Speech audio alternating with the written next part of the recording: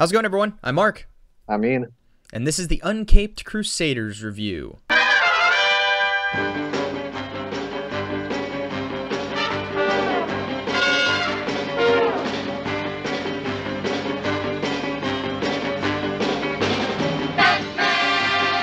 Alright, welcome back to another week of us talking about Batman, different Batman mediums. We are back in the 1966 Adam West Batman this week.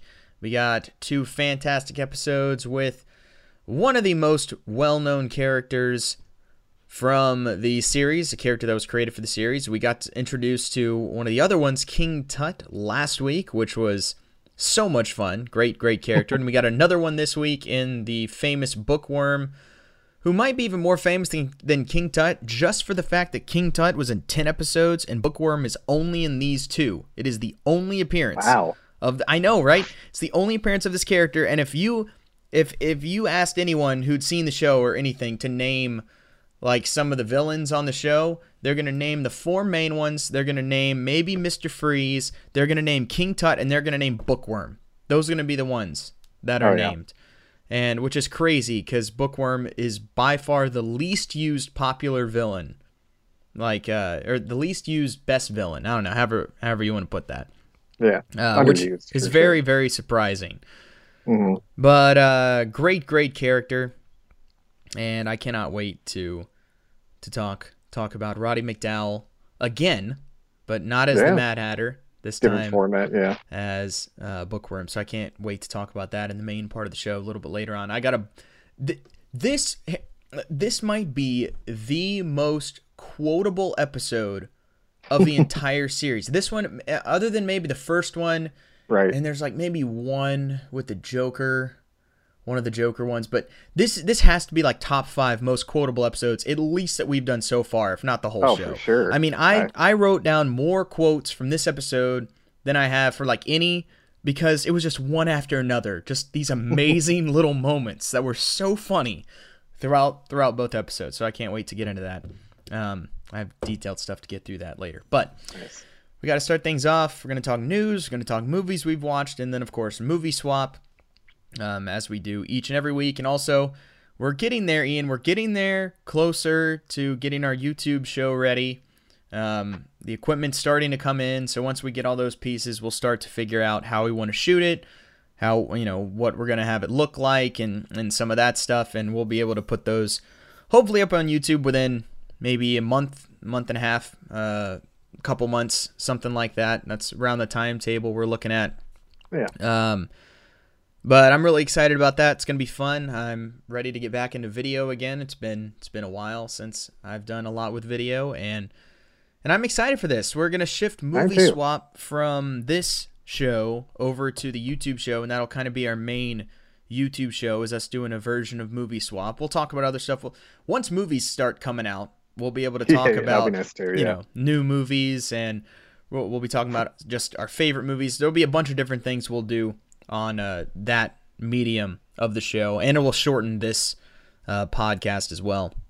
Mostly just focusing on Batman specifically, and really just that once that all starts. But anyway, that's a work in progress, but definitely keep an eye out for that, as I'll be updating you guys on when we actually get to that point. But anyway, starting things off with a little bit of news. You said you had some news, Ian. Well, some had just come out like today, a couple hours ago. I saw apparently, well, you know how J.J. Abrams signed a deal with Warner Brothers. There was talk about him doing, I think, the next Superman movie, and possibly some other stuff like Green Lantern, because of course Warner Brothers also has a deal with HBO Max. But they just announced today that J.J. Abrams is for sure working on 3 projects. One of them is apparently a series about the Overlook Hotel. It's not, DC related, but oh boy, yeah, we're getting more of Shining spin-off stuff, so that'll be fun. See, that's the problem when stuff succeeds. Well, and also that didn't even succeed. No, what's the Dr. Sleep did not make any money, which is a shame because it was a really good movie, but I still need to see it. Bombed. You haven't seen. Gosh dang it, Ian. Oh my gosh, I might have to add a new movie swap for this week. Good grief. I But don't anyway, even have yes, that on your list yet. I need we to put should. that on there anyway. But anyway, yeah. So that's one of the projects which I don't know anyone who's excited about that. I mean, it'd be bad No. enough just to get more shiny, but added that it's J.J. Abrams, so you know it's going to be just lost, but even worse. Yeah, Uh, probably but then, not great. but then the other thing he is apparently working on is a Justice League Dark Ew, series, I believe. So that I've sounds never fun. cared about Justice League Dark. I don't know about you. Not really. I mean, I like Constantine, Yeah, fine, but some of the characters other than from it. that, it's not as a team. No, I've never really Yeah, that cared. that's a property, and especially again not from J.J. Abrams. I refuse Mm, to watch anything from J.J. Abrams, Alex Kurtzman, or Damon Lindelof. They all suck. They've all burnt me too many times. I'm done. I don't know how they keep getting work, but yeah, yeah. You know, it's funny. I saw someone post a thing on Twitter. No, maybe it was today. I can't remember. It wasn't. Wasn't long ago. Where it was.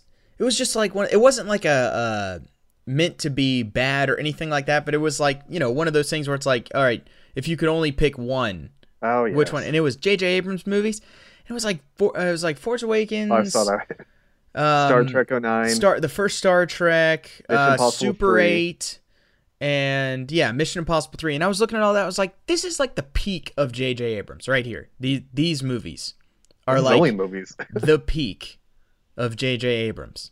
other than Rise of Skywalker and Into Darkness. Right, right. But and I was just sitting. I was like, that's it. Like this is the Yeah. big track record for the biggest guy in Hollywood. And look, Well, I he does a lot like of TV shows. like But I yeah. like Force Awakens fine.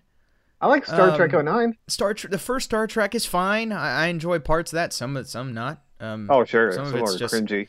Yeah. awful. Vulcan, Oh, yeah. Spock. Oh, that's terrible. But anyway, Yeah. but I like it fine. But it's just like that's the best. Like this is what this guy's done.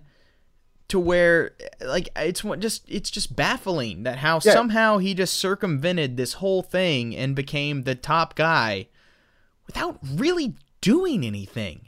It's got to be nepotism and just who he knows, because it's like you look at that and you're like, how the hell is this guy able to literally, like, if he gets a deal with Marvel, he would have gone from every major franchise, Star Trek, Star Wars, now DC, and Yep. then Marvel, and it's like not even going to those franchise, but driving them into the ground. It's like, how many times can you do that? And Hollywood's still like, yeah, let's bring this guy on to spearhead our new franchise. It's like, no, like at a certain point, the Boy Wonder routine is done. Like, It's weird. I don't get it. It's so weird. And He anyway, he it just know hit me. people. It just hit me looking at that where I was like, Yeah, it's pathetic. I mean, like it's okay, but It's fine. It's better than, like, sure. I I don't mean, know. it's better than a lot of directors, but like as far as being like the top guy, it's just like it's not really that great. And obviously, he's had a handful of successful shows, but Right. which I think is probably more. But Yeah, he does more TV shows for sure. But even then, a lot of his best but TV they shows, all end up sucking. Like they all Exactly. start good and then just tank at he some is the point. king of mediocrity. It's Yes. either mediocre or like terrible, like just driven into the ground. Like, I don't get it. Yeah, like I enjoyed the first season and a half of Alias. First season of Alias is great. Sure, It's a lot of fun, and then need to rewatch it. but like the whole thing basically ends. Yeah, Like because he doesn't like write. the first season basically has ended the entire story of Alias, and then by Yeah. season 2 they have to change the whole thing, and Yeah. then basically make it just a regular spy show at that point. But and just with then it's constant twists. still okay. Yeah, and then it's still okay, and then by season 3, like I don't know, 4 or 5 episodes in, I quit. And I was just like, yeah, it's not like a travesty, but it's just not really interesting to me anymore. No, like like from what I remember, it really went off the rails. Not Yeah. surprising, because all of his Yeah. shows do that. Because he doesn't write complete stories. We all know about his Right, TED right, Talk about right. the mystery box. That's all he does. Right? But Yeah. He anyway, does. but yeah, that was the big news. And then the only other news I wanted to get to was that Brian Dennehy died today. Famous actor. That from, is, yeah. You're right. I did see that. That was sad. Yeah, he was obviously Tommy Boy, First Blood, The Silverado. the father, and Tommy Boy. Yeah, First Yeah. Blood as a sheriff. Those are probably the two biggest ones. Yeah, he pretty much always played the villain in like most '80s movies. It's pretty Yeah. funny, '80s and '90s. But yeah, great actor. But yeah, he was '81, so it's Yeah. I Oh, don't know if he's it's Corona so related. good. He's He is so good as great. the dad in Tommy Boy. That is He's such. great in everything. Well, one, Tommy Boy is to me one of the top 5 funniest movies of all time. It's like my number 3 all time comedy. It's definitely But up there. like his role in that is, I think, underappreciated sometimes because he's Yeah. only in the beginning. But he has having to act alongside Chris Farley and Yeah. having to be like that type of personality, Yeah. but like as a grown up, I don't know how but he pulls it off so well. Oh yeah. He's so good. Like you totally believe that this is the father of Chris Farley, but yet you still take him seriously as like a businessman, as like a smart, a smart guy. I Yeah. don't know. I don't know how he pulled that off, but I mean, he he does. He's did great. he did that with so many of his roles. Where like again, he would usually play the bad guy, but he would never phone it in and just be like the go. Like there's always some type of like the complexity or some type of like realness to him. Like I don't know, he just had that. He was like a very sincere actor. I felt like a very good character actor. Where Except for First Blood, there's really nothing. No, there's really no other layer to him in that one. but even then, he plays it so well. Oh It's yeah, like no, he's great. No, he plays it yeah. fantastically. No, that's fantastic character. But But yeah, yeah, that was sad. so That sad was loss. sad. But I think that's pretty much it news wise. Yeah, nothing going on. That's it. Just nothing I happening. can't think of. Yeah. All right. Yeah. So, Ian, have you seen any movies this week? No new movies. No, Good I've grief. been rewatching. You haven't Dude, seen a new I've been, movie in like 6 weeks. I know. I've been rewatching old movies. I watched Yeah, three no, in that's one fair. night. It was crazy. That's fair. I've been doing a decent amount of rewatching movies. That's the only reason too. I've seen you see a couple. I'm like, oh, I can't see too many, or we'll never get Please, to Batman. that's a stupid reason. That's a dumb reason to do it. That it just has been anything. I'm like, oh, I need to go out and see that. But like, I'm not renting a movie for like $5 right now. I'm like, no. Yeah, well, you don't have to do that. Come on. There's plenty of Well, places some new to, movies, yeah. There's plenty of places to do that. But anyway, I saw 4 movies this week, including Good Movie God. Swap. 3 new movies this week, not including Movie Swap, and they all have been in the past 2 days.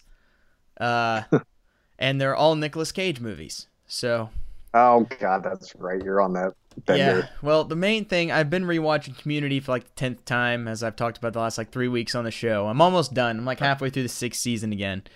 But I think it's episode 2 of season 5. There's one of the greatest scenes of all time, and it's where Abed, he's in a class that's called Nicolas Cage, Good or Bad.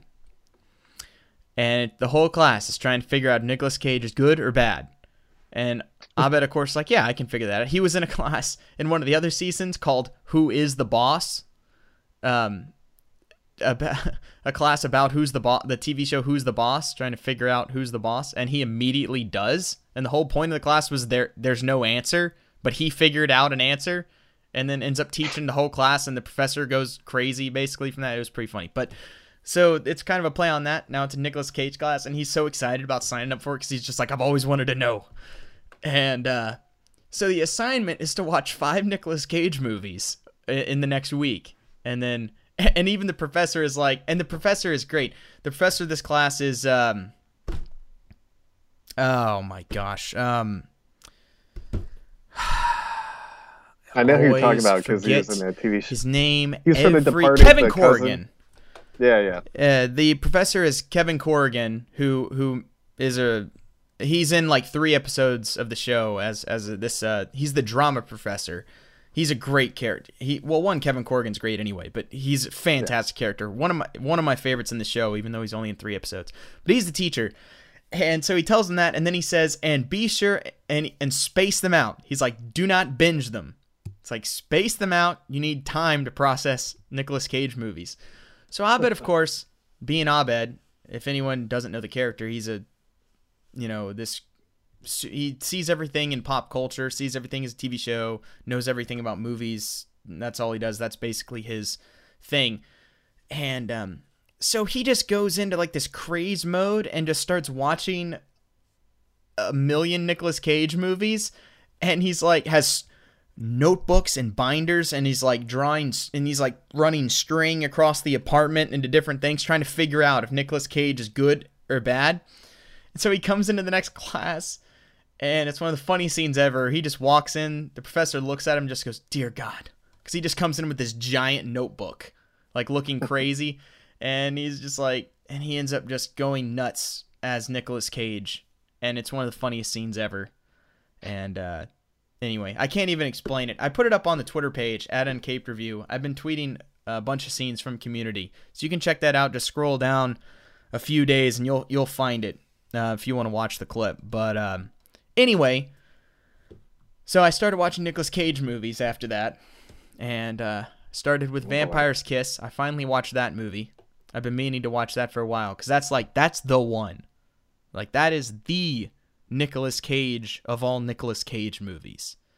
Yeah, I just know all the memes and stuff from it. And it is. It like, if there was a final boss of, like, Nicolas Cage movies, like, it would be Vampire's Kiss. This came out like a year after he did Raising Arizona, and then he makes this movie, and I don't know, Ian. I don't understand. I don't understand this movie. I don't know if it's like really smart or the worst thing ever. I can't figure it out, because there's no way the stuff in this movie was not done on purpose. Mm-hmm. But it's so mind-numbingly ridiculous and so dumb that I don't know. It's either brilliant and over my head, or it's the dumbest thing ever. I don't know. Same with Nicolas Cage. He's either doing this like crazy, brilliant, obscure acting, or he's just trying to be the worst actor of all time. And I don't know. I don't know what it is. Because on the surface, it's the worst performance in the history of movies. But I think it was done on purpose. So does that make it good? I don't know. I don't know either. I have so many questions, and there's zero answers. There's none. There's only one thing that's certain. And there's no actor on this planet that is worse at accents than Nicolas Cage. That's the only thing I'm certain of. He's the worst accent actor on this earth. Yeah, he's pretty bad. Ever. Speaking Schwarzenegger, maybe, like, because he can't do any other accent. I also watched Con Air last night. Oh, God. I finally watched that. That movie's fun. No. Don't be bashing Con Air. I enjoyed it. I enjoyed it a lot, it's actually. It's dumb fun. Yeah, it's dumb, but it's not as dumb as you think it is. It's like the decisions that are made are fairly smart, at least as far as John Malkovich's character goes and stuff like that. Like, it's a fairly smart plan, and stuff plays out fairly logically for a movie this ridiculous. I don't know about that. No, more does than you think, because it's overshadowed by the over-the-top stuff. Well, the fact that he's like he's a decorated war hero, and then he gets in a fight with a bunch of drunken idiots at a bar. Right off the bat, it makes no sense. There's no situation where that plays out and he goes to prison for 7 years. There's none. And they try and address that, though, by saying, "Oh, since you're military and you're trained for this, then it's a different standard." And I do think that's true in certain instances, but not when you're. There's 3 people with weapons. In self-defense. Yeah. In self-defense. That does not apply here. So I give him credit for at least criminals. Yeah. I give him credit for at least trying to address that stupidity, but there's no way to address it. But you let that go because you need the movie to take place. So it's like, okay, whatever. Sure. But I think he's a great lead action guy. I enjoy watching Nicolas Cage lead an action movie. I think he's good at it. I mean, he's got a terrible accent in that movie too, but yeah. That's where I'm getting to, and why I further believe that he's the worst actor at accents on the planet. At least as far as, main actors go, he has to be the worst one of all time. Because it is just, either he's the worst one of all time or he does it on purpose. Again, I don't know. But it is so bad. Like, in Vampire's Kiss, he just talks weird. Like, he's from Philadelphia, but he's talking in like this, not an English accent, just like this weird faux. I can't explain it. I don't even know what he's talking in that movie. In this movie, he's trying to do. he's trying to do a like Savannah, Louisiana plantation accent, Oh, but and Con Air. yeah, Yeah, but he's trying to like do something else with it too that I couldn't figure out what it was. The yeah, it's point terrible. being, there's nobody in the state of Alabama for sure that talks like that. No. There's very few people in the South anymore at all that talk in any version of that type of accent he's trying. The smooth Southern accent doesn't really exist anymore. It's usually grandparents at this point. Like my grandparents talk like that, in like a not a country accent, but like in a Southern accent. Most people don't anymore. So again, I don't know what he's trying to do. It's horrible. It's horrible. That's the one part of the movie that's the worst thing of all time. But everything else was fun. I enjoyed it. There's enough big players in that movie, and they all do a fun job. I enjoy watching John Cusack play any little snobby kind of character that nobody respects. I mean, that is like that is perfect John Cusack, like right there, typecast, and he plays it to the hilt every time. So he's great in that. Malkovich is fantastic. I mean, that goes without saying, but he's fantastic as the villain. Awesome villain. Yeah, he's pretty good. And Ving Rhames is great too. He's great in that movie too as another villain. And then Steve Buscemi plays the psychotic freaking Anthony Hopkins serial character. killer. Yeah. And that is oh man, he's great too. Especially the scene with him and the little girl. Oh my gosh. You still don't even know what happens. I don't know if he killed her or not. I have no idea. No, he didn't. You see her at the end as they're flying away. Oh, do you? Yeah. Oh, I missed that part. Yeah. Anyway, I thought it was better when I didn't know. But sure, it should have left it. Yeah. Anyway, it was fun. I enjoyed it for what it was. A crazy action movie. I enjoyed it. And then I also watched Bad Lieutenant, Port of Call, New Orleans, which is one I'd been meaning to watch for a while because I have a whole flash drive of every Val Kilmer movie. And I forgot he was. I just hadn't got to that. Yeah, that's my biggest problem with this movie. You have Val Kilmer, and you use him in like 3 scenes. Yeah, that's dumb. That's so frustrating because he's great as his partner. Oh man. He's a partner. Oh, yeah, wow. he's his partner, but you rarely see him. He's in like the beginning, and then there's a couple of scenes, and then right at the end, and that's really it. So that's my biggest complaint with this movie is you have Val Kilmer, and you barely use him. Nicolas Cage is phenomenal in this, but this is another movie that's just weird. Because it's a weird movie. It's Werner Herzog, and it's this weird art film that's like put in a police procedural action movie, and it's over. Well, it's a remake of the Harvey Keitel version. But is it a remake of that, or is it a sequel, or like another version? I don't know. It's based on it because a lot of the scenes are straight from the Harvey Keitel. But I don't know. I haven't seen this version. It's almost like a weird reboot. I don't know. It's weird, but it is weird. It's this artistic, and it's like a black comedy at parts, and like a satire at parts, or like almost. Definitely. It's odd. It's an odd movie, and it's above my level of watching movies for the most part. But I enjoyed most of it. Nicolas Cage is just crazed.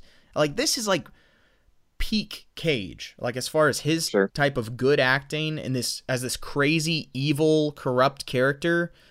Yeah, it's pretty awful. It works because you still enjoy watching him, even though he's just the worst human being you could imagine. It's like Uncut Gems, but way better. Yeah, it's like that. He's a character like that, where every decision he does is the evilest, and instead of like just the dumbest thing ever, it's like just the most evil thing ever, or the worst as far as despicable. Like yeah, he makes like those decisions instead of just being crazy, or just being dumb. But it's that similar vibe of a main character, and it's bizarre, but I enjoyed it. It was fun. I thought it was good. I thought it was a good movie. Eve Mendes is good in that movie too. Oh yeah, I forget she's in it.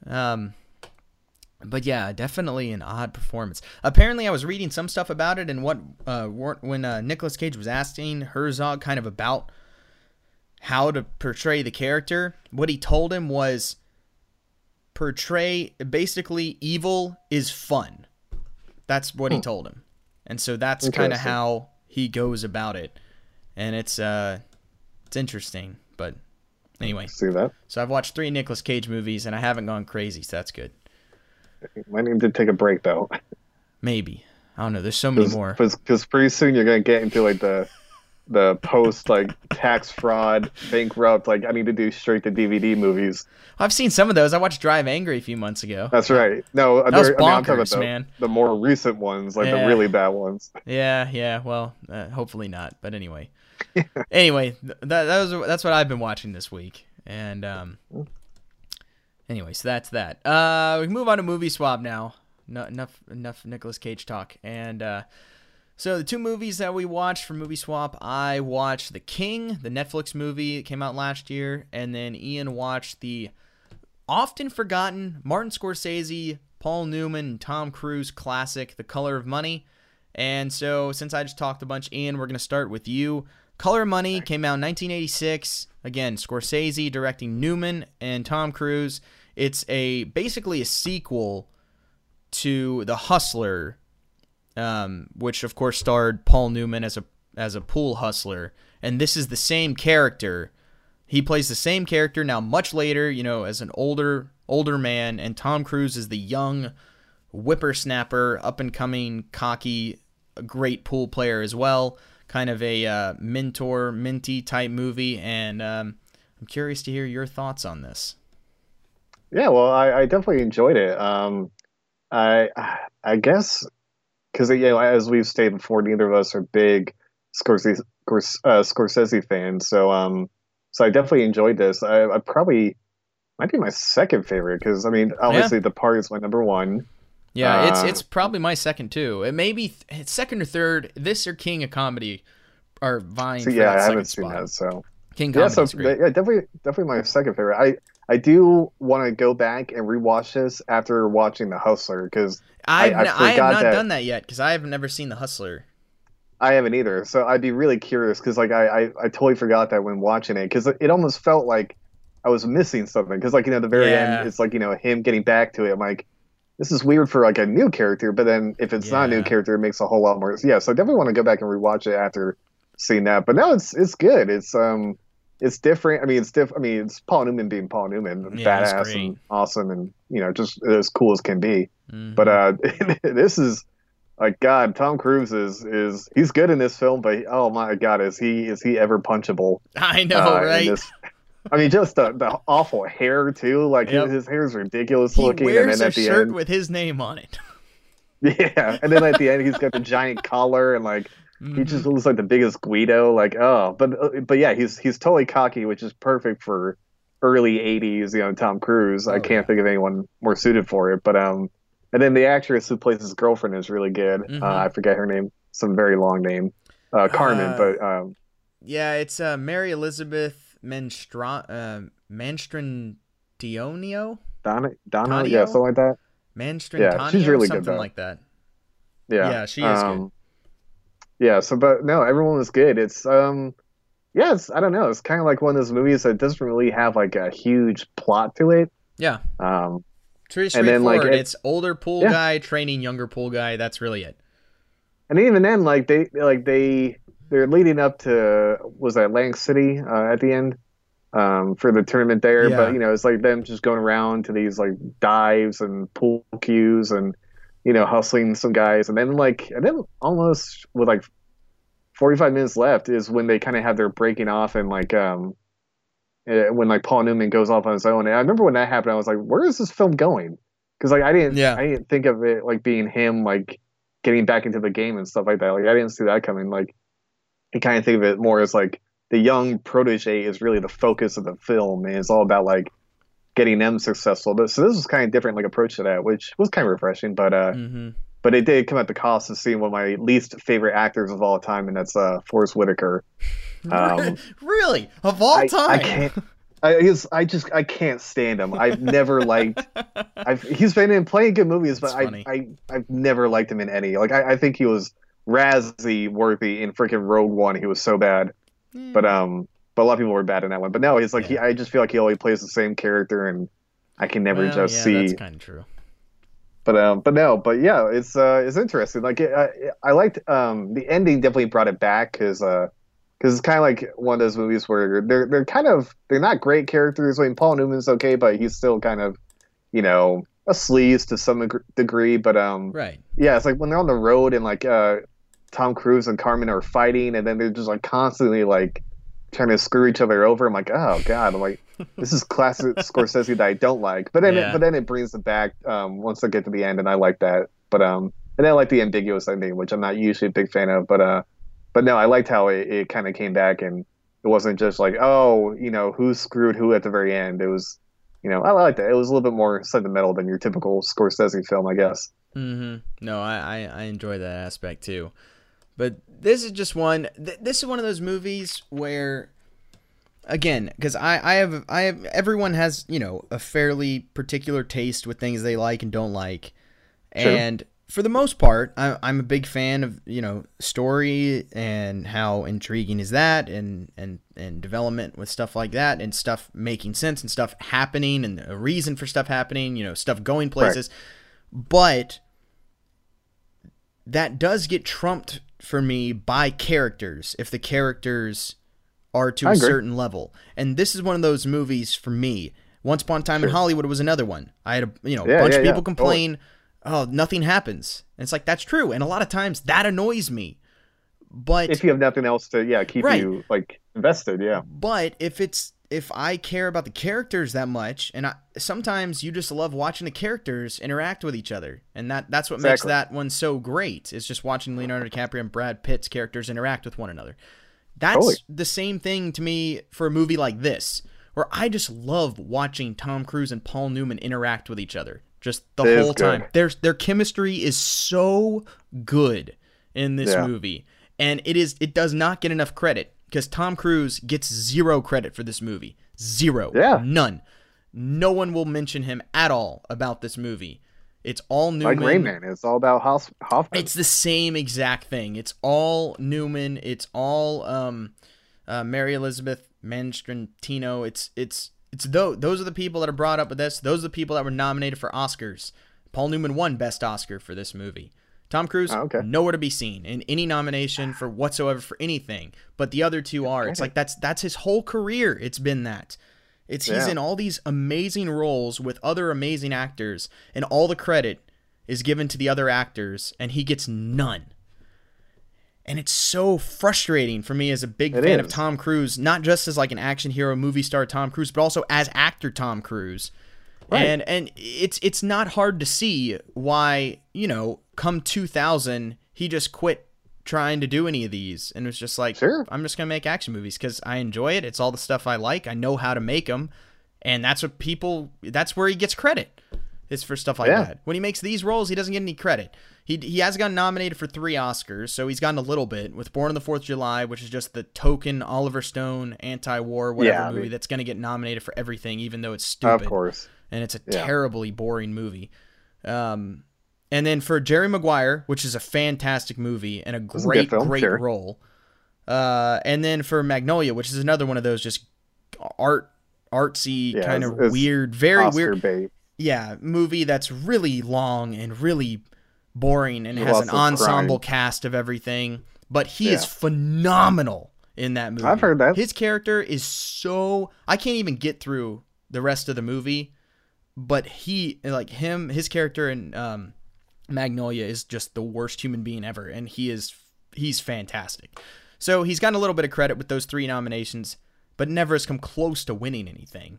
And the fact that he didn't get nominations for this, he doesn't get nominated for Rain Man, all these other great roles, and it's just it's just frustrating as a big fan of Tom Cruise with the way he's been treated by the snobs of the movie industry.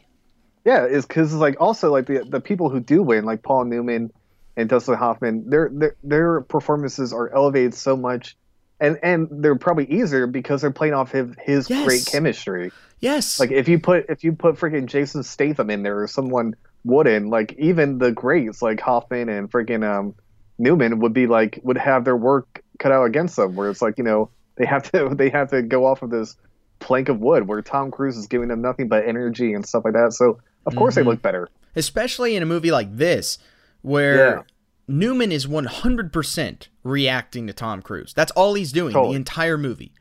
Like He's also doesn't played a have role that he's played a million times before. Let's be honest. Yes, he is. He's great at it. We've seen. Yeah, I know he's fantastic at this character, but he is playing a very similar character, and he would have nothing if it was not for Tom Cruise. Everything his character does is based off of reacting to Tom Cruise. Totally. And it's just not seen enough. But anyway, I really enjoy this movie, and I think it's a shame that it's not brought up more, if nothing else, with Scorsese movies. Because it's just not, and I think it's one of the best. I agree. I'm glad I watched it. Very good soundtrack too. Oh yeah, classic '80s soundtrack. Yeah. One of the coolest scenes of all time is the Werewolves in London scene. That's one of my favorite movie scenes of all time, and it's been parodied a million times. But I love it. I think it's awesome. I like the opening with Phil Collins in the back. I always like that song, and just him discovering Tom Cruise. Yeah, that is a great moment too. But anyway, this movie came out in 1986. It had a just under $14 million budget, and it made over $50 million in 1986. So it was a very successful movie. It has a 7.0 on IMDb. It's got, let's see, I gotta pull it up. It's got a 3.5 on Letterboxd. It's got an 89% critic rating on Rotten Tomatoes and a 73% audience score on Rotten Tomatoes. So definitely not appreciated as much by the regular movie-going audience as it is from the movie critics. Which in this instance, I think that's usually I'll side with the audience score for most things. But, right, especially a Scorsese movie that they tend to fawn over all the time. It's like, what? Yeah, it's kind of surprising. But anyway, pretty good ratings for this movie, but definitely underappreciated, I think. I agree. I barely hear of it. All right, moving on. I watched a much more recent movie. I watched King from last year, the story of King Henry V. The young king came to power at, what was he, like age 24, 23? Became king, something like that. Early 20s. Really young king, only ruled for 9 years, and is considered one of the died at age 33 or something like that, and is considered one of the best warrior kings in history of England, even though he was only king for less than a decade. And this movie was amazing. I'm surprised you liked it that much. Loved this movie. I enjoyed just about every part of this movie. A bunch of people didn't like this movie very much. I know. I saw that afterward. I was like, what? Most people think this movie is just okay, which I get. I know. I get it, but I didn't. But all that stuff didn't bother me. It's not accurate for crap. That's one of the things that a lot of people complain about. But that's always the case with any historical movie. But also, what I've also seen is people not even bring up the accuracy. I see a lot of people who just can't get behind Timothée Chalamet's performance or the Robert Pattinson's performance. And it's that's what they just jump. I've seen a lot of younger girls who only watch this movie because of those two actors, and then they see the movie and they're like, what is this? It's of course it's not going to be some freaking, I don't know, romantic comedy with Robert Pattinson and Timothy. Did you not see the trailer? But I don't get all the hate. Yeah, no, and I get that. One of my few complaints, there are scenes when I don't believe Timothée Chalamet at all. The biggest one was the final battle. It's tough. That's a little tough to swallow. Him being able to survive. Him just going through, just mowing through all these guys. Well, they do actually do a good job of explaining it with the whole lighter and not fighting with armor. Yes, they do. But I know what you're saying. Watching, that was the first time really in the whole movie where I was sitting there and I was like, I've got to suspend a little bit of disbelief for this, because I've seen him shirtless and he doesn't have an ounce of muscle on him, and so it's just kind of he has a body I had in middle school. Yeah, that was a little rough, but everything else, especially the non-action stuff, all the acting I think is phenomenal. I think that the kid is incredible in this movie. Yeah, physically he's not intimidating whatsoever, so it's hard to get behind that, but the looks he gives, the way he's able to get around that most of the time just by the way he's acting in each scene. Like Yeah, like he's his still presence commanding. in this Yeah, movie is incredible, especially with the yeah, lack like of physical presence that he has. The right. way he makes up for it in almost the whole movie with just his face is Yeah. outstanding.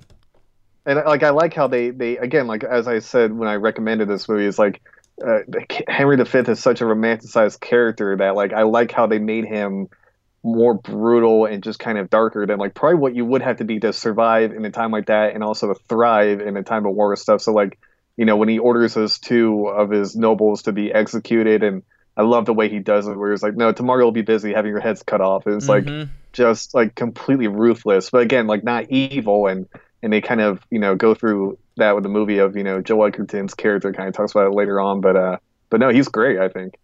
Yeah, I loved watching him in this movie.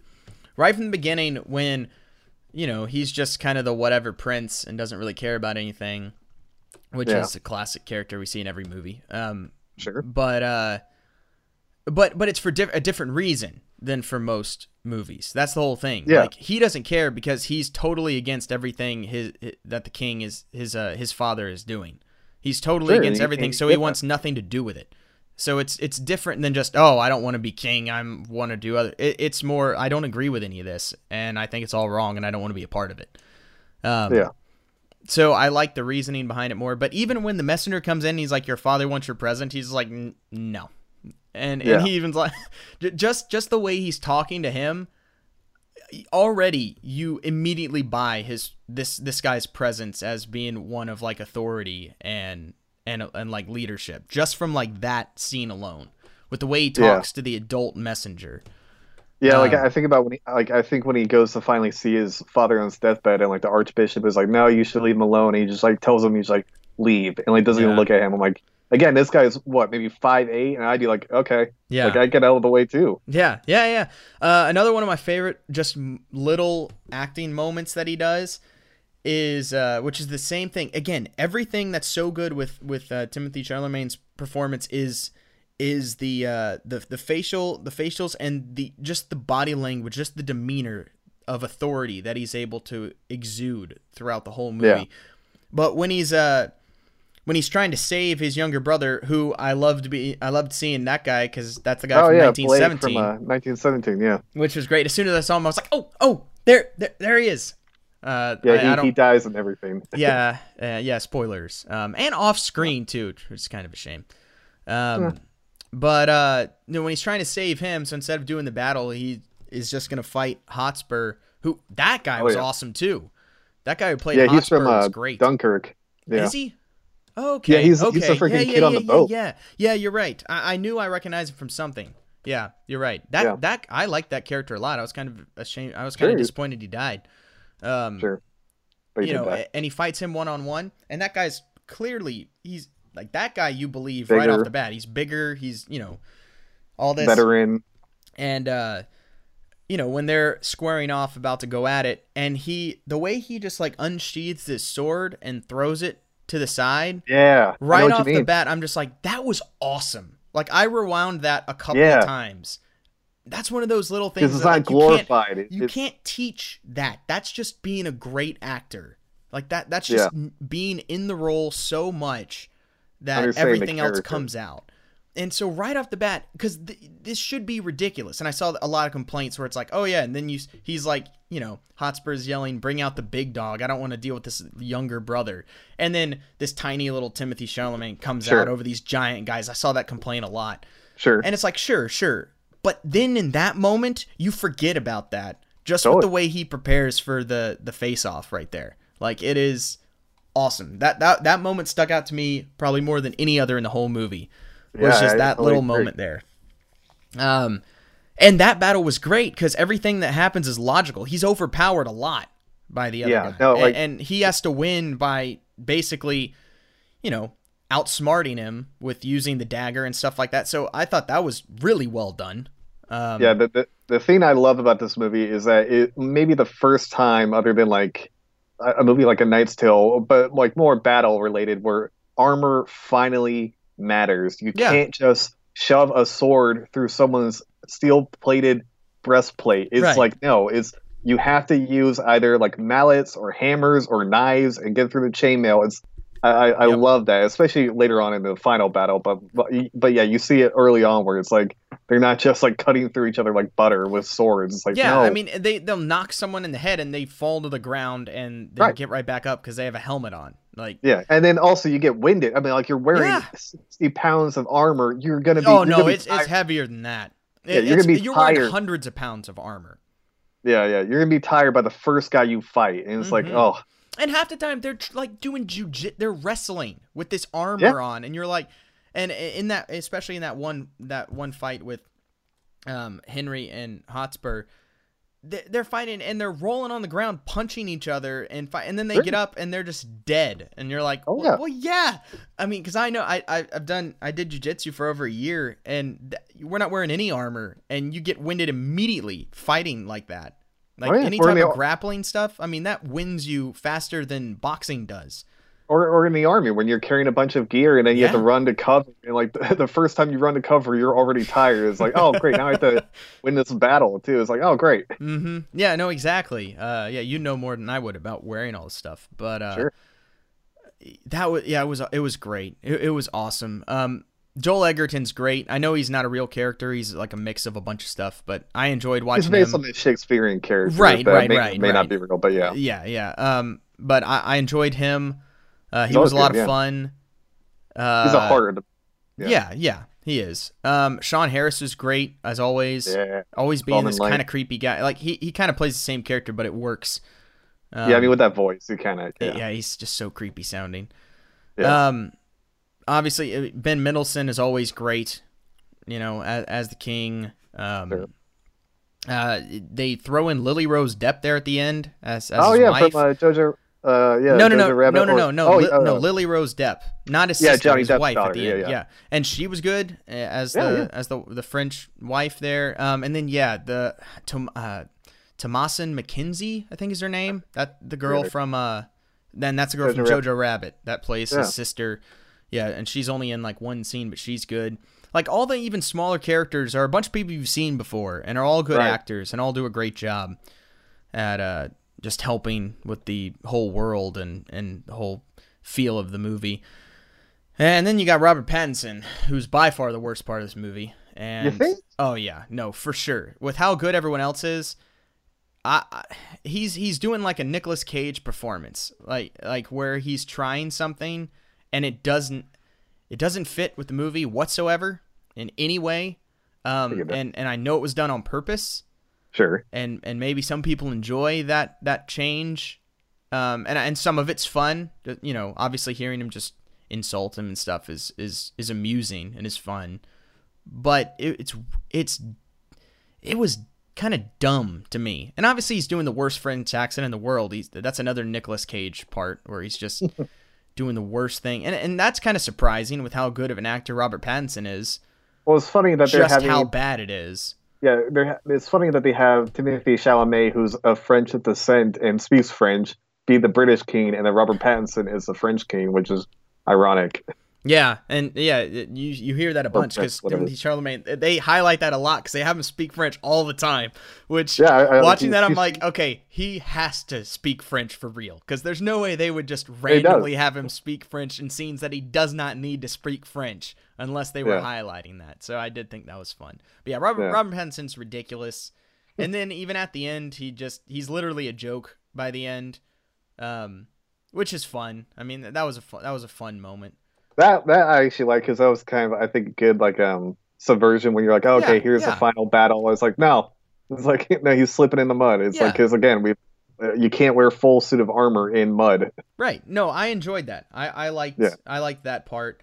But yeah, as far as the character goes, there's just he's pretty evil. What he does with the little friar boys is pretty squire boys. I mean, it's pretty awful. Yeah. No. That is. That was pretty brutal. You really want to see him die there. Yeah.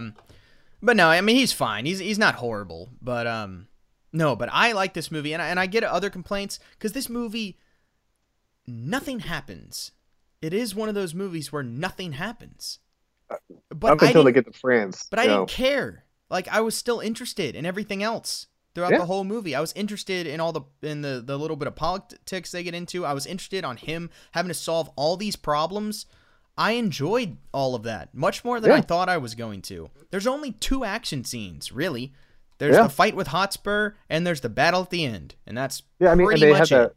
They have the siege, where they're trying to take the castle. But you're just watching catapults. It looks great though. Well, that's the other part I wanted to talk about this movie, and we need to stop because I've been talking about it for too long. But I know, it's beautiful. It is so beautiful watching. I don't know how much CGI is used in the movie. Not a lot.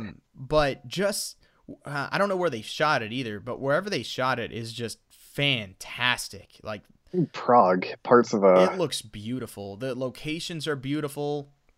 Natural lighting, which helps so much. Yeah, the lighting is incredible. It makes it so much more believable. Yeah. The production design, like just the costumes and the sets are awesome looking. Yeah. It's mostly real sets. Like you can feel everything in like most when they're scenes. On the ship, like sailing across the sea. I'm like, that does not look like a bunch of CGI ships in the background. That scene looked kind of weird to me. That looked a little... Really? Yeah. There was a couple of shots that looked a little weird with that one, but... I didn't see it. But, no, but yeah, but most of that looked good too. And, yeah, so it's just nice to watch practical movies that are shot beautifully, like for real. Because it's just so rare now that movies are actually shot. They're all created afterwards. Yep. So it's just nice to see. And then the final battle is just awesome. And I love how much it immerses you in the in the battle, because it's almost like just one long take following Timothy Chalamet as he's fighting in this battle, like in and out of people, down into the mud, up back, like just the way it's doing all that. I thought was more immersive than you almost ever see, at least in medieval war films. Oh, for sure. I mean, I like how there were stakes to it, because you have the whole, like, Joel Egerton's like, he comes up with a plan to have the false advance. It's like you're basically having to watch like a third of their army being slaughtered, and it's like, but then the fact that he's in there, he's like the only character you like the part where right before the cavalry charges, and it's just like he shows all the armor plated Englishmen, and they're just like breathing into their like face masks, and you just tell how nervous they are. It was like, that's what gets me. I love that. Yeah, that is great. And then like it's just like it's brutal, like just the way they clash in together, and like they're all just crammed together. And like you were saying, like nobody dies right away because they're all wearing armor. Like it takes a lot to kill someone. And I love how many times you see people drown them. Like that happens several times. It's like that was awesome. Yeah, that happens in real life. You get drowned, you get trampled, you get suffocated. Yep. It's all real. There's the part where Joel Egerton's character is literally just like being crushed by like the two armies coming together.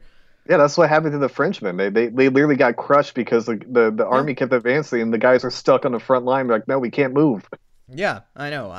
Because that's one of those things where my dad always says whenever, whether it's watching Lord of the Rings or Braveheart or any of those like medieval type, sword, spear, armor battles.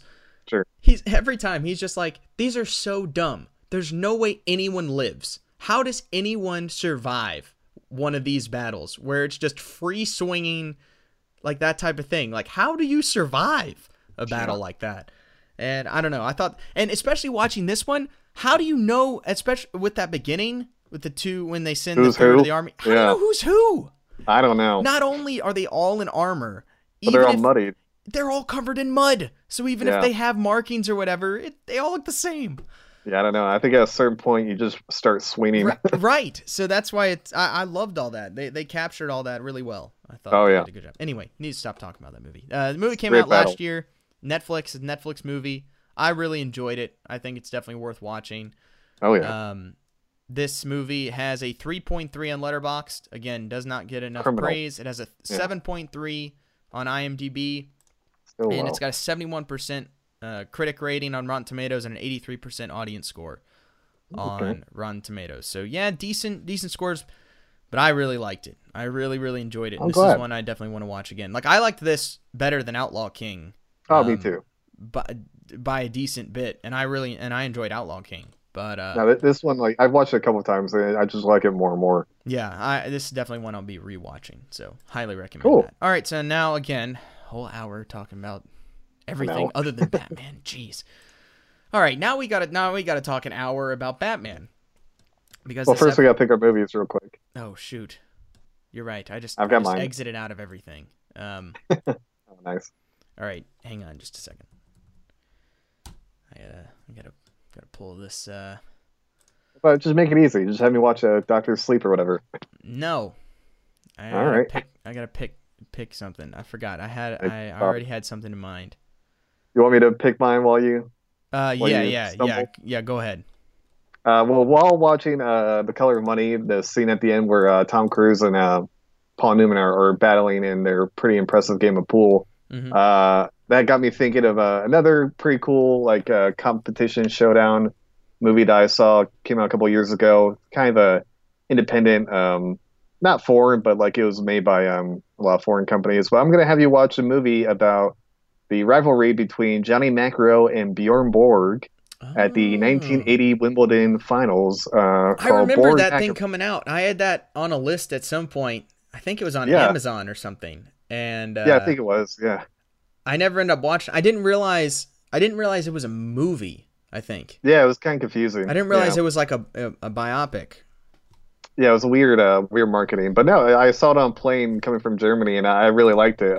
It's some foreign actor playing Bjorn Borg, but then it's Shia LaBeouf playing Johnny McEnroe, which is perfect casting for anyone who knows Johnny McEnroe back in his heyday. But no, it was a really interesting movie, and that is perfect casting.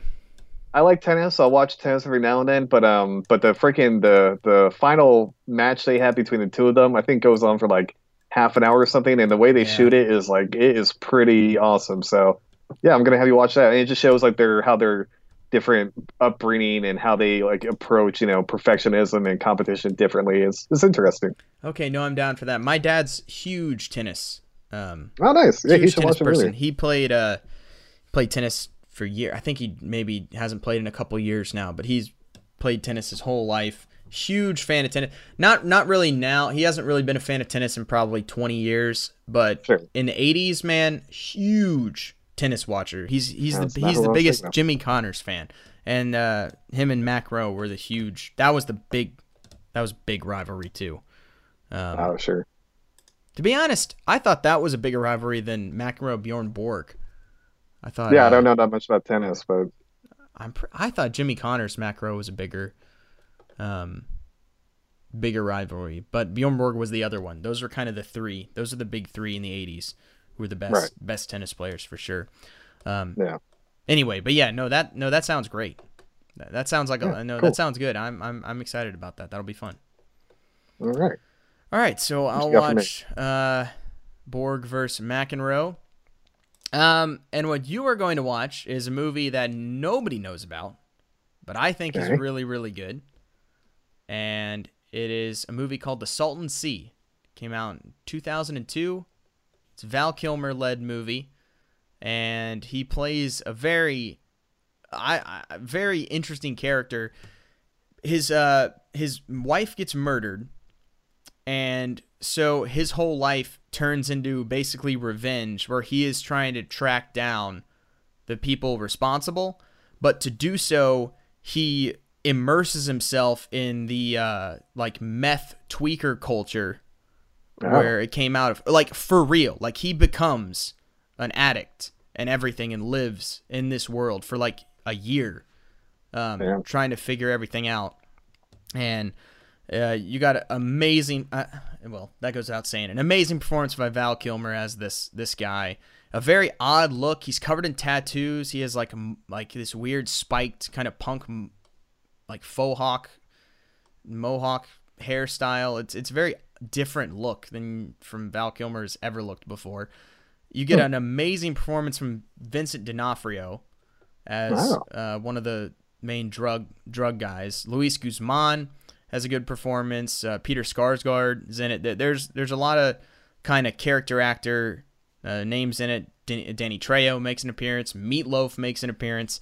There's a lot of kind of character actors in this movie. Very low budget, No one knows about it. No one has really seen it, but I've watched it because I've watched a bunch of Val Kilmer movies, and this is, as far as the underrated Val Kilmer movies, I'd put this right up there with probably any other of the lesser known Val Kilmer movies. So definitely an odd one. It might be tough to find. I don't even know if you can if it's even available digitally. I haven't even looked, sure but I have the DVD. I gotta hope so. Hopefully it is. But anyway, sure that's what you're gonna watch. The Salton Sea. Interesting. Okay. Yeah, definitely probably one of the most out there ones I've given you for sure. Yeah, I've never heard of it. I figured. If you have. All right. So for Movie Swap next week, Ian's watching The Salton Sea, and I'm watching. Is it McEnroe versus Bjorg or Bjorg versus McEnroe? All right. Bjorg McEnroe. Bjorg McEnroe. That's what we're watching for next week. All right. Now, over an hour in, we're moving to Batman finally. So, talking 2 Batman episodes from the 66 Adam West show, and it's The Bookworm Turns and While Gotham City Burns. Those are the 2-parter. Again, they introduced the Bookworm. Fantastic character. Very underutilized because these are the only episodes he is in. But boy, does Roddy McDowall make an impression, and it's still felt to this day. Because if you ask any Batman fan knows who Bookworm is. Like, that's just... You know who King Tut is. You know who Bookworm is. And he's only in 2 episodes of anything, which is just crazy. Yeah, I wonder why they didn't use it more. Yeah, I think it was just one of those where it just didn't work out because he was in a bunch of stuff. Yeah, around that time. I mean, he was in a bunch of stuff. He did the Planet of the Apes in 1968. Yeah, he might have gotten too expensive, maybe. Yeah, he started to get pretty big by that point in the late 60s, so that probably had something to do with it. But it is a shame because I think he's even been quoted, like people have asked him about it and he doesn't even know. He's just like, I don't know why it didn't work out. Like, it's just one of those things where it just didn't happen. Unfortunately too, because man, this character is great. This is such a fun character, and we'll talk about him a little bit more as we go along. He just like has this perfect level of like seriousness and just being completely insane that just fits this show perfectly. Well, yeah, he's a perfect villain for this show. I feel like. I mean, the whole like literary quotes and all I mean, I was even thinking, I'm like, he actually has a really cool like ability if you think about it, to be able to like read any book in seconds and retain all the information. Like, that's actually really valuable if you think about it. I'm getting to that. I got more. I got a bunch of stuff. I took a bunch of notes for this episode. But anyway, Ian, you want to kind of start with the brief, kind of how this story gets started?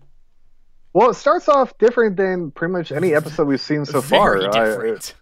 Which is an understatement, but that was definitely a nice breath of fresh air. It starts off with some type of like ribbon cutting ceremony at a bridge, like they're unveiling They've built a new bridge, I guess. They built a new bridge. Yeah, I mean, like it's clearly a map painting, but right. Regardless.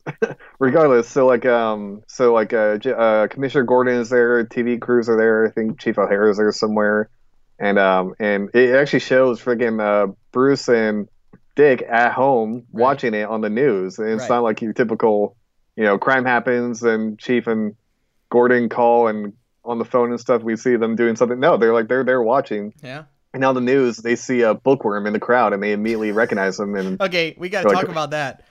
They don't see Bookworm in the crowd. The camera zooms in to frame That's true. Bookworm in the crowd. Yeah, full costume. Yeah. For some reason, the camera is just right on him. It's very. And then like he sees the camera, and he's like, "Oh, I need to hide." Yeah, it's like not very incognito. Yeah, it's pretty. Great. So they're like, what was he doing there? And then out of nowhere, he radios to one of his henchmen who's like on a roof with a sniper rifle. Yeah. And just shoots Commissioner Gordon, who then falls off the freaking bridge. Yeah. It murders him. Yeah, so that's quite the beginning of an episode we have never had before. We've never seen a single person get shot before. And Bruce and Dick witnessed it live. Right. They're like, what? They're just they're just like in shock watching this. Yeah. And then, like, Aunt Harriet apparently saw it, too. She was, like, horrified. All this is, like, this is one of the few moments where you're like, okay, like, I'm fine with like the overreaction from everyone, because like they just watched the commissioner get murdered on live TV. Yeah, like in any like Batman show, it's like if you saw that, like you would be freaking out too. But yeah, it's like you just do not expect it from this show. Yeah, I know it doesn't happen ever really in this show. Although you have to, maybe I missed it. Do they explain how he didn't? That wasn't him, or yes, you'll have. Yeah, you have to tell me about that. Batman says, "Well, obviously was a professional diver dressed up to look like Commissioner Gordon, clearly, because that's how he would survive to fall like that." And at some point, they do mention that. Yeah, because Batman and Robin go to the station and they're all there like grieving. Like I feel like his widows, they were even like they're all grieving and stuff. And Chief O'Hara is like talking about how he's gonna kill Bookworm, and then out of nowhere, Gordon just walks in. He's like, "Oh yeah, some cop giving me a parking ticket or whatever." Oh, that's so good though. That's so great by Neil Hamilton. The way he does that, he walks in, he's so mad because the commissioner just got pulled over by one of his own cops and given a ticket. He's so angry, and that he missed the ceremony. Like, he's so mad. It comes in, and then everyone's just lollying around, not doing anything, and he's just immediately jumping on everyone. Like, no, get up. What are we doing here? Come on. And then they're all just in shock because he's just come back from the dead. They all thought he had died. So I thought that was a great moment. I also thought the moment when Batman and Robin, after they watch Commissioner Gordon die, and they're like, and even Batman's like, this is not the time we'll wait on the bat phone. Like, we're gonna go. Yeah. And just that like little pause at the thing, and he's like, we will bring these criminals at like whatever he says there. I don't have the exact quote, but like if it's the last thing I do, I'll get justice for this. But that classic Adam West Bruce Wayne moment where he just like stares off.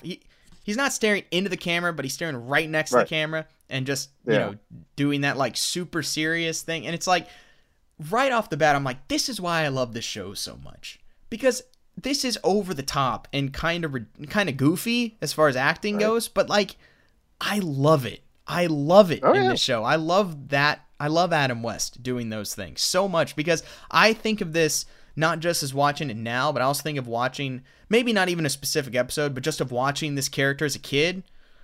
And I'm just like, this is why this show is so perfect, because as a kid, that's such a big deal whenever he does stuff like that. Like, you take that so seriously. Well, he sells it so well, yeah, because he's not doing it ironically. Like, I mean, he's doing it for he's doing it for comedy, but he's not doing it ironically. He's not. Usually, this show is not winking at you, even though it, like, in the script is winking at you, but the characters aren't. If that makes sense. Yeah. Anyway, but just that moment stood out where I was like, I love that. I love the ultra serious I do too. Bruce Batman, stuff like that, and especially in a moment like that, like, you buy it. God, yeah. It's like one of the legit, like, serious moments, at least the first couple of minutes. Yeah. So if Commissioner Gordon's not dead, all that makes no sense, because that was for no purpose. It doesn't do anything. And they quickly move on from it. It's never brought up again. It happens for no reason. It's a way to start off and kind of differentiate itself from all the other episodes. So I'll give them that. Now, to be fair, pretty much everything that happens in this episode happens for no reason. Like, to be honest, almost nothing actually happens for any real reason until the very end. So, but that's fine, because you don't even care, because you're just watching a Bookworm and Batman and stuff like that. Now, we got to talk about the Bookworm. Roddy McDowall, we've talked about him already on the show, because he does the voice of the Mad Hatter in Batman the Animated Series. My favorite villain, obviously, other than Mark Hamill and some of the big ones, other than the kind of top 2 or 3, he's my favorite villain in the Batman Animated Series. And I love Roddy McDowall's portrayal of that character, and you hear a lot of that in this Bookworm character, which I love. Yeah, that was cool. Not just the voice. Obviously, you hear the voice, but you hear the tone, you hear the enunciation, inflection, you hear the inflection and stuff, and you hear this, and he's so sinister. He is. Like, this is one of the few villains, which is so weird to think of because of how goofy this villain is. He looks And ridiculous. He's wearing unimposing. leather-bound book covers and has a With a lamp giant on his light. hat and giant glasses. He's a goofy character that reads books and quotes books. And he is one of the most serious villains we've seen on this show. Like, you feel more danger from this guy than almost any other villain we've seen. Yeah, because at one point he grabs a book and he's about to like smack what's-her-face over the head with it. I'm like, oh my god. And like, you believe he's going to do it. Books. Oh, I read them all. I inherit the wisdom of the ages. Every plot ever devised is here, inside my head. Oh, Bookworm, with a mind like yours, I wonder why you don't write your own bestseller. Shut up! Oh, don't you dare say that to me. But Bookworm, No, you're taunting me, aren't you? No, Bookworm. Yes, you are. You're taunting, mocking me. And why? Why? Because I have no originality. That's why. Why? Because I'm only the master of stolen plots. Well, this will teach you a lesson. You forget that it's this show for a second. And you're like, oh my gosh. And then he looks, and the book is called like The Art of Self-Control, which is hilarious. It's perfect. It's like the key to success, the art of self-control, and then he just reads the whole thing. Yeah, and but another thing about this character, and like the outbursts he does are not typical for this show. Like normally outbursts happen all the time, and it's goofy and over the top and funny almost. His are not in this movie. It's like legitimate. You think he's going to kill someone. If this wasn't this show, he would be ripping people's heads off. Yeah. And like you buy it too. And again, he's not very big. He's this little dweeb and dressed ridiculous, but he's so big personality-wise that it's fantastic. And there's real danger that's conveyed many times, I thought, in these two episodes, more so than you normally feel. Absolutely, yeah, it's really surprising. But I want to talk about his character because, do you think this was his only appearance because, A, either they couldn't get him for whatever reason, scheduling conflicts, or they didn't think it was a good idea to have someone who reads be a criminal? That hit me watching this because he's talking about all the books he reads and all that stuff, and I was like, maybe they didn't want a villain who was all about reading because they want that to be good. Yeah, maybe. Because wouldn't the point, like the message, be to read more in a in a show like this?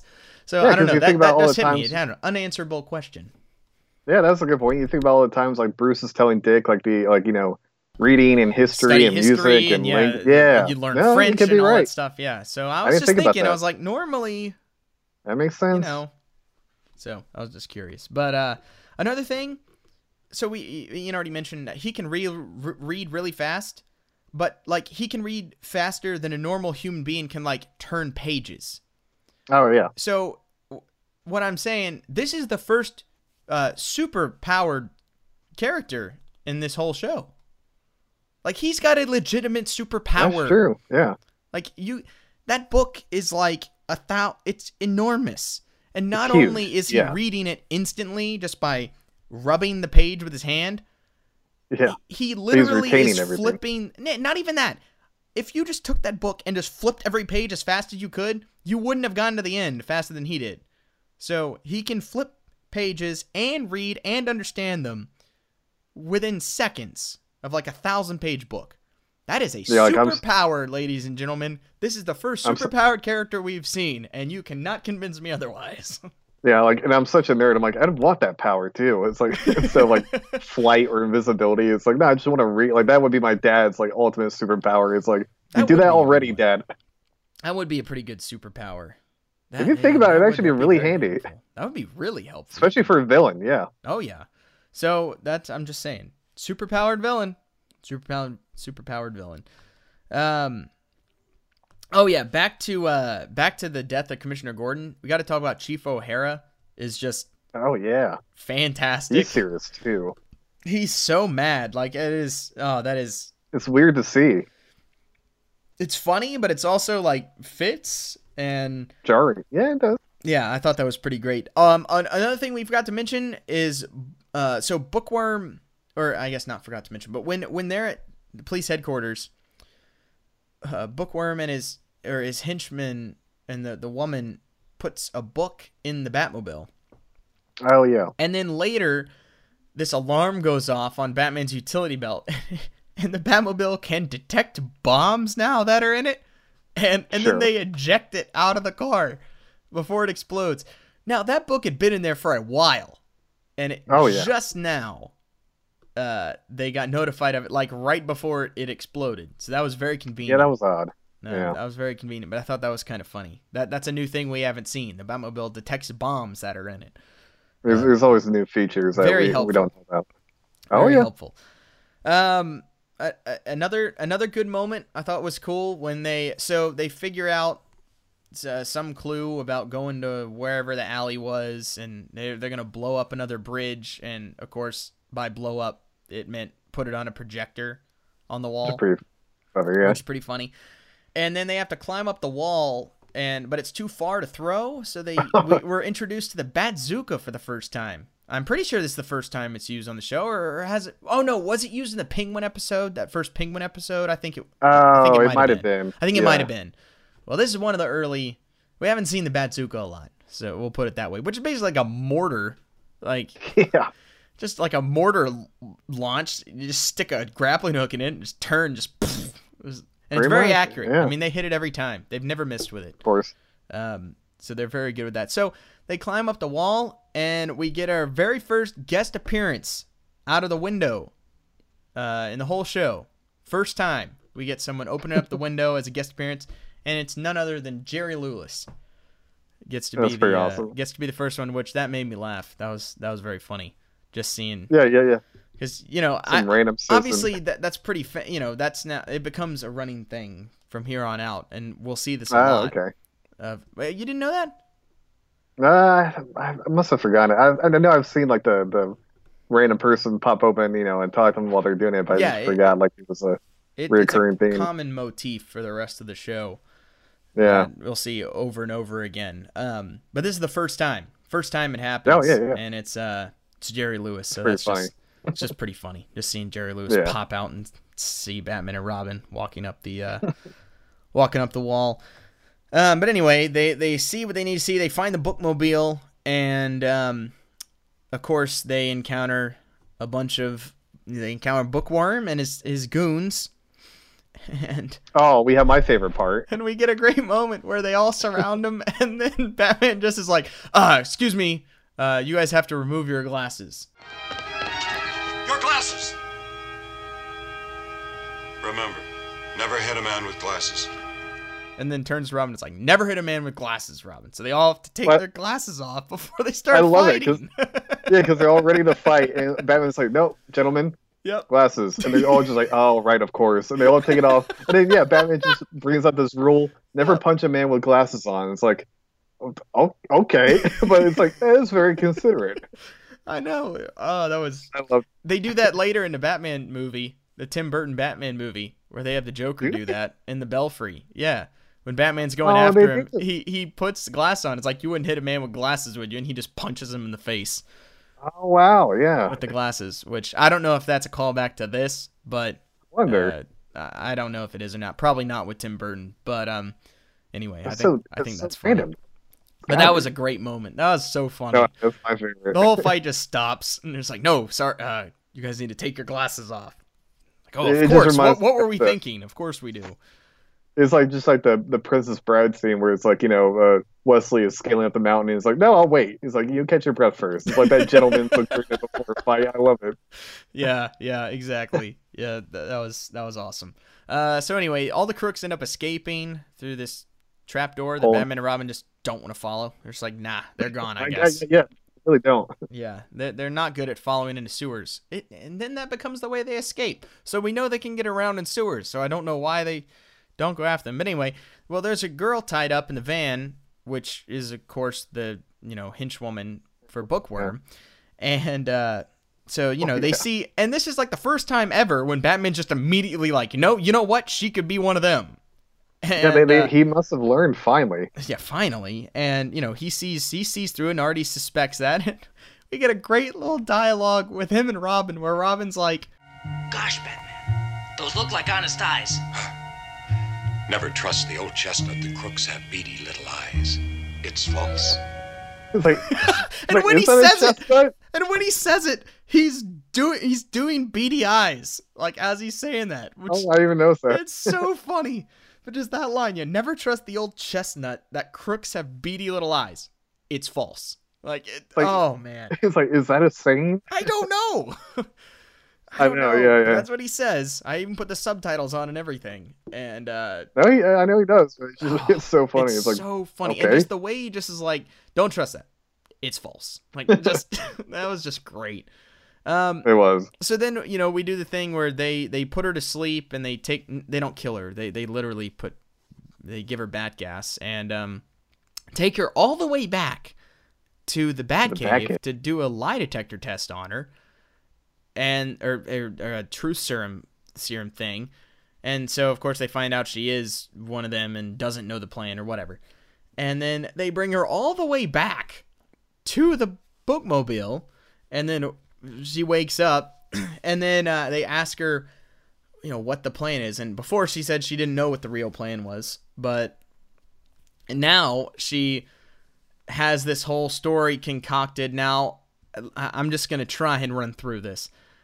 Apparently, Gotham City has built a perfect replica of Independence Hall. And not only that, but the Bookworm plans to steal the Declaration of Independence. I'm gonna steal it. What? I'm gonna steal the Declaration of Independence. I know. Benjamin Franklin Gates got the idea from Bookworm. Well, that made me laugh because I was like, I knew you were doing your whole rewatching Nicolas Cage movies. Like, how appropriate. Well, not rewatching, watching new ones. Well, yeah, but then that made me think of National Treasure. I'm like, which is what? By far my favorite Nicolas Cage movie. And no, I love National Treasure. I think it's a great. That's a good movie. I need to rewatch it. That is so funny. That literally she's like the plan is, and she like looks off dramatically, and it's like. He plans to steal the priceless documents there. The original United States Declaration of Independence. And Robin like rolls his eyes when she says that, and it's so great because that's what we're all thinking. And Robin just like, oh gosh. It's very meta. Oh, that made me laugh. I thought that was so funny. Both the Declaration thing and Robin's reaction, which was fantastic. So now I have more questions. After she says that's what his plan is, so already I have a question. So they've built a replica of Independence Hall for some reason. Does this mean that the real Declaration of Independence is in the replica Independence Hall, or is it a replica Declaration of Independence in the replica Independence Hall that then he was stealing? Either way, why would the real one be moved? And surely they would know Batman would not believe that the real Declaration of Independence would ever be moved.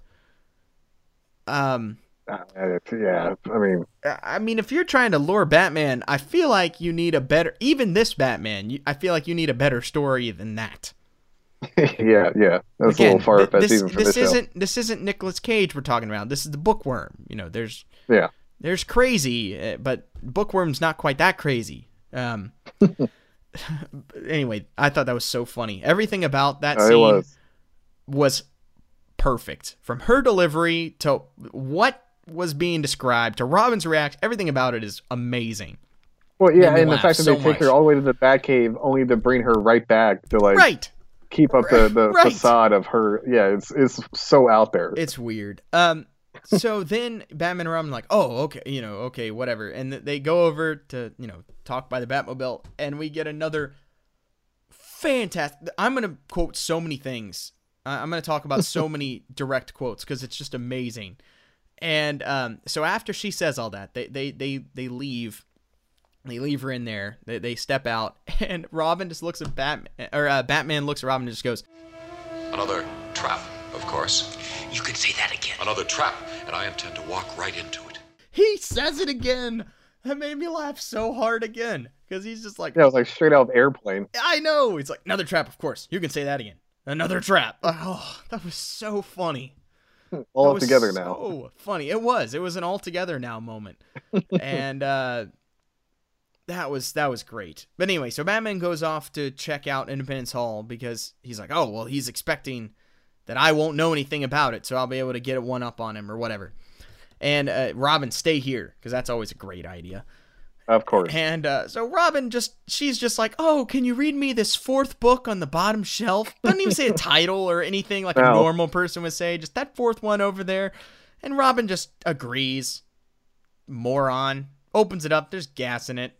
And he's unconscious. Just like, okay, that's just dumb. So then she alerts the Mad Hatter, I mean Bookworm, that the plan, Batman knows, blah, blah, blah. Then we get a great cliffhanger where they take Robin and they strap him into like the inside of a bell onto the. They say the word for it. The clapper. The clapper. That's what it's called. The clapper of the bell. Yeah, the scene in the middle. Yeah. And that's the big cliffhanger, which is a pretty good cliffhanger. So at midnight, the bell's gonna ring and it's gonna squash Robin inside the thing. Yeah. And man, that is an evil Bookworm. Like when he's just monologuing about Robin being up there, like it is like chilling. 60 tiny seconds. Oh, farewell, boy wonder. Adieu, Robin. Oh, this is the last time that you will meddle in affairs of moment. Oh, I tried to warn you. Do not ask for whom this spell tolls. It tolls for thee. It's like, this is this goofy character, but again, like we said before, like you believe this guy is like this maniacal. Vicious. Yeah. Yeah. Like it feels way more real, even though the situation's just as ridiculous as any other cliffhanger. It feels even more dangerous just because of the Bookworm and Roddy McDowall's portrayal. So that's really good. It's a pretty gruesome death if you think about it too. Like, being bludgeoned to death like that. Oh yeah, no, it's pretty rough. So that was really good. So then we go to the next episode. That's cliffhanger, and you have Batman going the wrong way, and he of course gets there, and the police are already there, and we get a good police moment from Chief O'Hara. Where he's like, we scouted the whole place and we couldn't find him. So Batman's like, the police actually do a lot of stuff in this one. They do. They're fairly competent in this. And Batman's kind of like, that's weird. So where could he be? And then they find out, Robin's gone. The police went to the alley and to pick up the girl or help the girl, whatever. And he's gone, and they're gone. So they have Robin, and Batman uses the Mind Palace before Sherlock Holmes does in this episode, where he's just like, I have to think. I have to think back of everything Bookworm has said. There's a couple of Sherlock Holmes nods in this episode. There are. The book that it was blown up outside the Batmobile, or no, that was For Whom the Bell Tolls, which we'll get to in a second. But also it was the fake police officer. The badge said like Scarlet, AS Scarlet, and with the studying red. 18, whatever the year was, 18, whenever that came out, which is one of the first. It might be the first Sherlock Holmes story. It is the first, yeah. I think it is, yeah. So yeah, there's a few Sherlock Holmes, but yeah, no, he does a freaking Mind Palace, which they used in Sherlock. They did first, where he's going back trying to do it, and as he's doing that, Chief O'Hara is trying to talk to him, and he just snaps at him. But we know the Bookworm's changed his plan. Don't interrupt! I'm trying to fathom the subconscious of a deadly criminal. Oh, that made me laugh so hard, too. That was so funny. One, you rarely see Batman snap at all. This Batman does not lose his cool. Almost never. And that was just so funny with the way he just snaps at Chief O'Hara. Just, don't interrupt! Trying to fathom the subconscious of a deadly criminal. That is an all-time Batman quote right there. So he realized that, the clue earlier with the book For Whom the Bell Tolls, and all that stuff, the bell thing, they mentioned something, bell as a he or something like that. What's the one thing? It's the Wayne Tower and Big Benjamin. That is the name of course of the bell thing. Is the clock, it's Big Benjamin. Wonder where they got that from. Right. So that was pretty great. Chief O'Hara gets to ride in the Batmobile. I think that's the first time that's happened. As I think you're right, speed yeah. to the scene. And then we got another Bazooka. And Chief is helping with the Bazooka as they... He's actually doing something. And the plan is weird. But yeah, okay, I'm still a little confused. Yeah, I'm going to try and see if I can figure this out. So, Please. there's like a minute left, right, till midnight at the cliffhanger. And they he show says that a Batman while. driving away. So it's been like 10, 20 minutes after that minute in real time. Yeah. And it still hasn't gone off. Then they get there and they say, oh, we only have mere seconds. But yet, one, their plan is taking longer than that. Two, Batman is going to carefully explain his plan of how he's going to take both ends of the bat rope and he's going to attach them to the positive side of the nuclear power source in the Batmobile because, and this is what he says to Chief O'Hara, because as you may recall from school, like charges of electricity repel each other.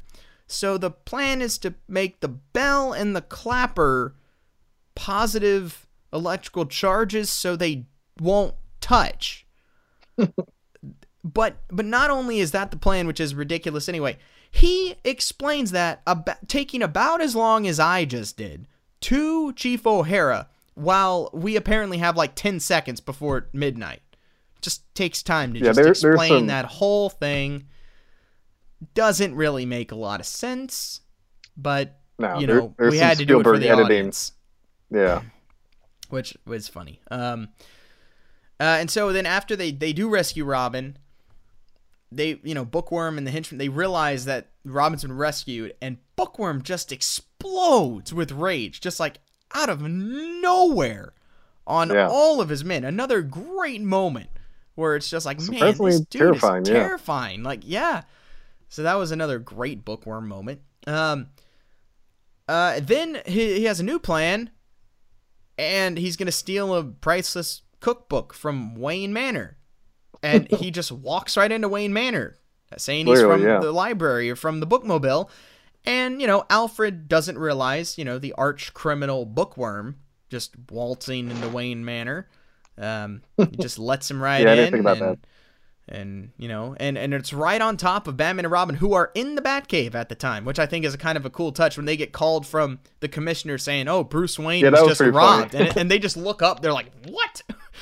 Yeah, so you gotta feel a little inadequate when you do that. It's like, oh, we probably should have been more on top of this. Right. That was pretty funny. It was. So then they have to go out because there's a giant cookbook in the road. This is where it really gets great. At some point in the past several months, Bookworm has commissioned a ginormous cookbook made of metal and steel and whatever, and has like a functioning kitchen inside, and has somehow gotten this into just the middle of the street with no one noticing in the middle of the day. Yeah, broad daylight, yeah. And now it's just there. So Batman and Robin get to it, and they open it with a giant pink magnet gun or something that Batman has. Of course, actually, the thing's being controlled by the Bookworm. So they go in, and it's literally like a kitchen inside the cookbook. And apparently it has darn good soup cooking, according to the Bookworm. That was the part that made me freak out, because like how unironically freaking appropriate timing it is for what they say at that part. They're like, oh, it's time for bat soup. Yeah, bat soup. Oh my god, that cannot be worse, like, coincidence. yeah. At this point in time, that is has a whole different meaning. But then of course he closes it. Bookworm closes the book and traps Batman and Robin inside it, and is going to roast them alive with steam. Yeah, like boil them with alive, steam. Like lobsters, yeah. So Batman is like trying to call the police. He's finally, he tells them they're trapped in a giant cookbook, which is a line that's just another all-time great Batman line. Just Batman saying they're trapped in a giant cookbook. Like that's awesome. The police are actually helping. They're trying to open the thing, and this is it just me, or like did this feel like it should have been the cliffhanger? Like this felt Oh yeah, totally. like the real cliffhanger, and I'm not sure Yeah, it was why they weird. didn't use this as the cliffhanger part, because I thought don't this know was either. way better as a cliffhanger. I agree. But anyway, so everyone's trying to get out of it. They're trying to get out. The police are trying to help, and we cut to the Bookworm and the girl who have taken the Batmobile, which was the plan the whole time. So this is the first time in this whole thing where a plan actually matters.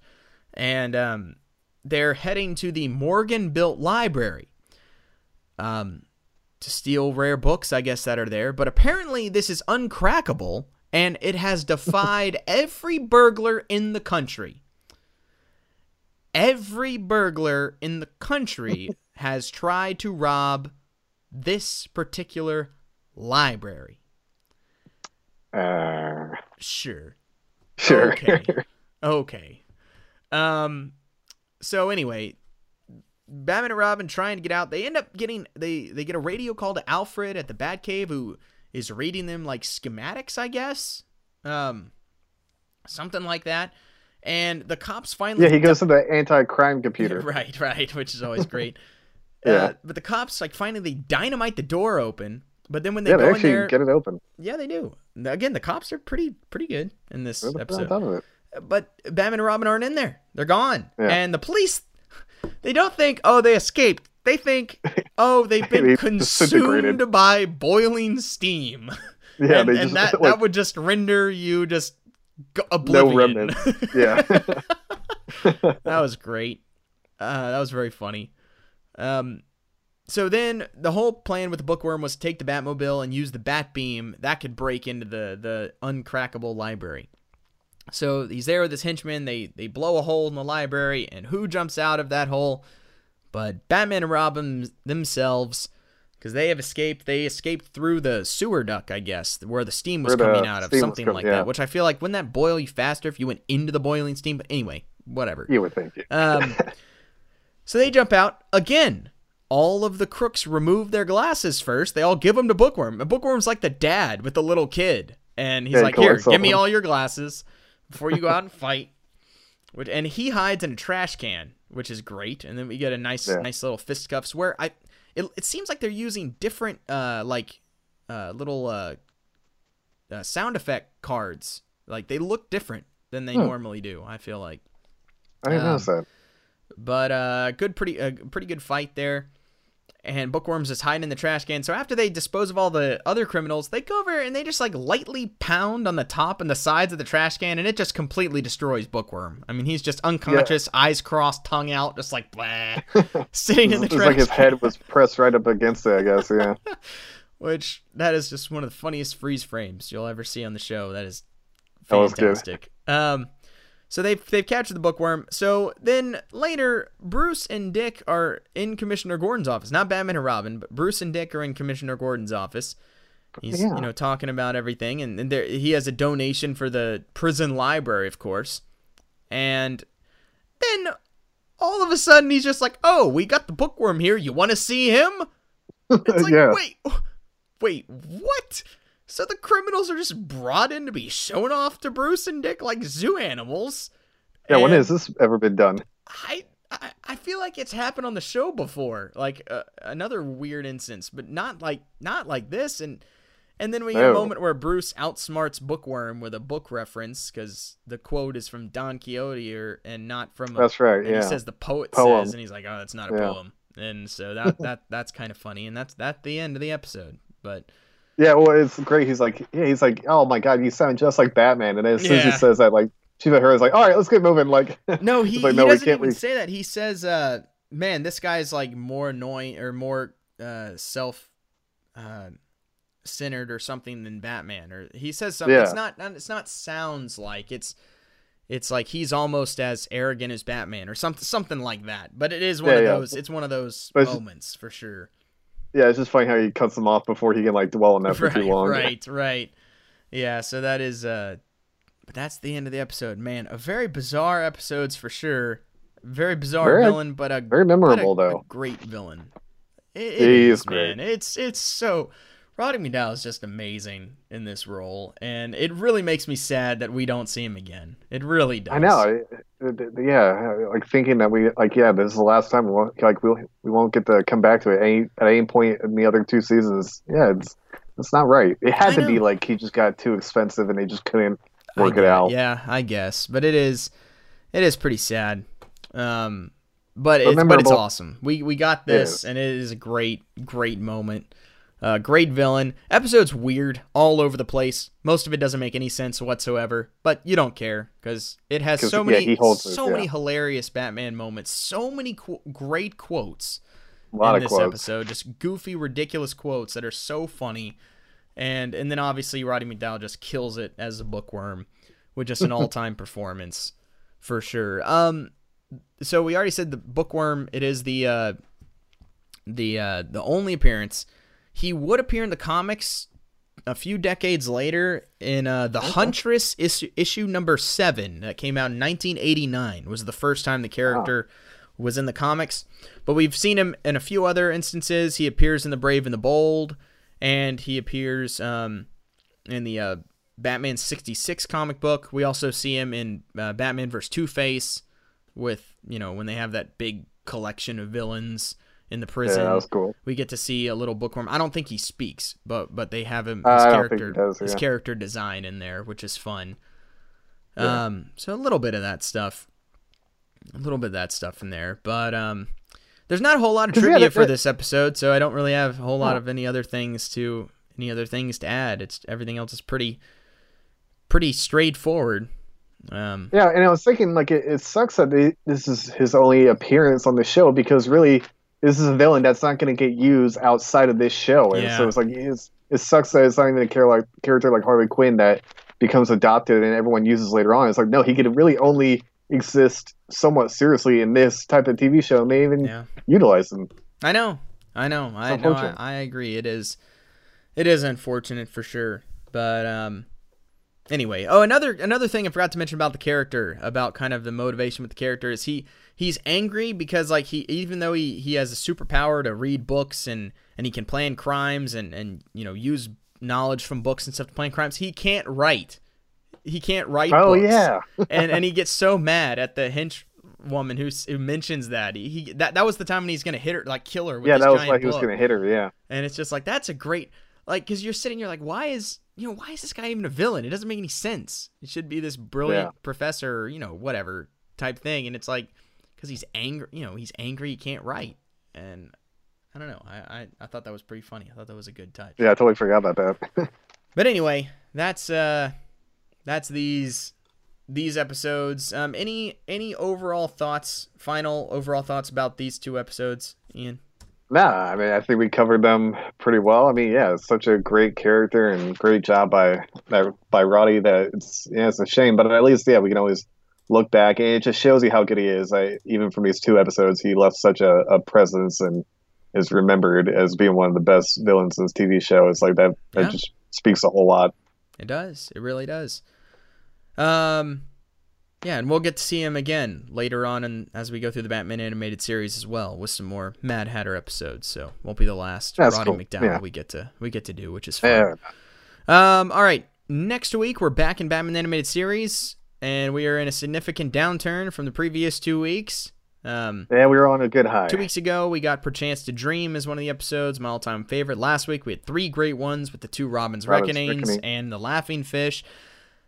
This one, not as much. We got Night of the Ninja, we got Cat Scratch Fever, and we have The Strange Secret of Bruce Wayne. That's the one bright spot in these. The Strange Secret of Bruce Wayne is a very good episode. Cat Scratch Fever is not one of my favorite episodes. It's iconic, but Night of the Ninja is just kind of okay. I forget about that one. It's all right. It has the Night of the Ninja. Is that the one with the big volcano fight at the end?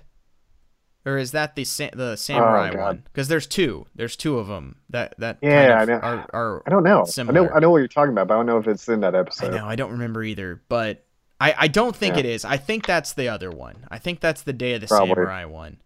So never mind. Right. I was even about to say I like that part, but that's in the other episode. Yeah, don't even have that. Anyway, so we'll have some fun with those. That'll be next week. Night of the Ninja, Cat Scratch Fever, and then The Strange Secret of Bruce Wayne, which has the all-time great Joker line in that episode. So definitely stuff to look forward to in next week's episode. Oh yeah. Make sure and follow us on Twitter at Uncaped Review. I tweet out all the show links, and whenever there's new stuff, I'll put that on there first. And also all the updates with the YouTube show that we're working on. Obviously, there'll be updates for that when that starts to get rolling on the Twitter page as well. So again, at Uncaped Review. You can follow me on Twitter at MarkyMarkBrand. You can follow me at Ian Bark. So do that as well. And yeah, that does it for this episode. Again, thank you guys so much for listening. I'm Mark. I'm Ian. Have a great week.